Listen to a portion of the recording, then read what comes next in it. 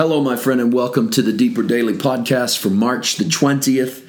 I'm your host, Paul White. We are in the 39th chapter of the book of Genesis.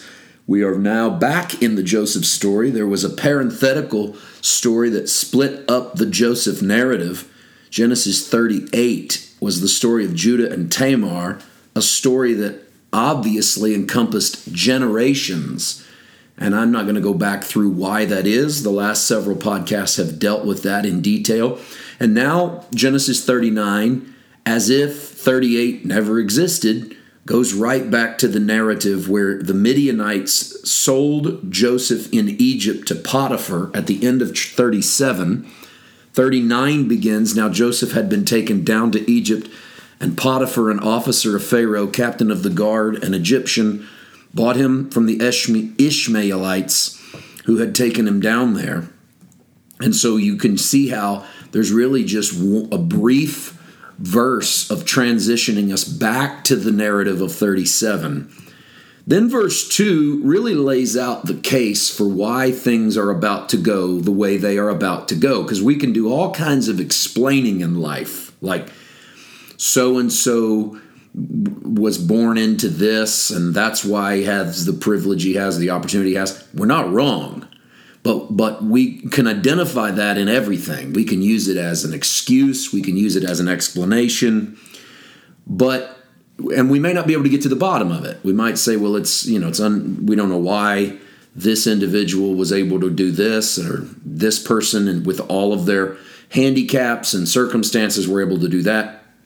The Bible doesn't try. It doesn't try to say, Joseph was in the right place at the right time. He got lucky. This should have destroyed him, but it didn't. Instead, it gives us the key, really the hermeneutical key to everything that we experience as children of God. And that's in verse 2 of Genesis 39. The Lord was with Joseph, and he was a successful man, and he was in the house of his master, the Egyptian. And then 3 adds sort of a human element to it, because that second verse is all about the Lord, Jehovah. Covenant God was with Joseph. But then verse 3, and his master saw that the Lord was with him, and that the Lord made all he did to prosper in his hand.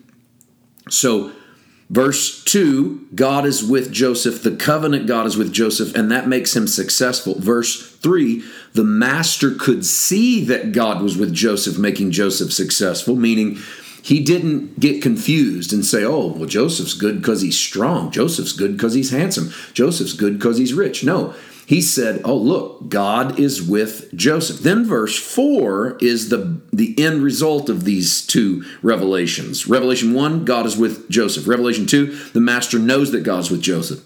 Here's the end result. So Joseph found favor in his sight and served him. Then he made him overseer of his house and all that he had put under his authority. And I want to really hone in on these little points of revelation for today's podcast, because there's some other things I want to point out, and we'll do them on their own. Sometimes I see multiple things, and I get tempted to squeeze them all into a little podcast, and I think, why would we do that? You could give 3 or 4 more minutes on that on its own. So we'll do that in the whole serving passage of verse 4. So for today, really hone in on this idea. If the covenant God was with Joseph and that made Joseph a successful man, then the covenant God is with you, and shouldn't by that metric your success be a result of the covenant God? This makes it to where your success is not a result simply of you doing the right thing. I don't want to take away from you doing the right thing. Listen, you bring your glory to the table.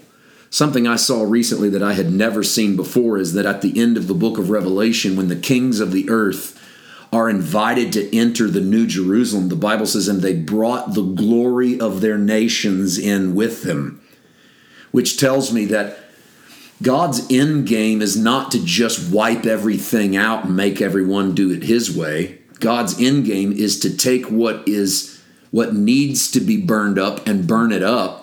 And I'm talking about in us, but accept of us what is good and beautiful and talented and worthy. And you bring a lot of that to the table. So I think sometimes we think it's hyper spiritual to say, oh, well, you have no skills, no ability, no intelligence. Everything is all because of God. But I actually think sometimes that's false humility. We know we have talent and ability. But the difference is we don't trust the talent and the ability. We know that talent and the ability can take you only so far, but talent and ability can be co-opted by the snake. It can be used by the enemy. You can bow down in front of him to inherit the nations of the earth. Put your talent and ability with his. That's really what Satan is offering Jesus in the wilderness. Hey, why don't you bow knee to me and I'll give you the kingdoms of the earth? Look, you bring what you have to the table. I like what Robert Capon says. He says that it was essentially the devil saying to Jesus, I'll bring what I have to the table. You bring what you have to the table. Together, you and I could change the world. And that's the temptation of using our gifts and trusting it. They're not bad, but we don't bow to the powers of this age. Rather, we accept that all that is good is because we have the favor of God. And that leads to his master saw that the Lord was with him. So I'm believing that if you'll allow the favor of God to shape you, you will not become dependent on your ability or bemoan what you don't have. And instead, you'll receive his favor, and those around you will recognize that as the favor of God. So I want to take it tomorrow into Joseph's practical usage of that favor in the house of Potiphar, and then our practical usage of that as well. We'll do that together. I'll see you tomorrow. God bless.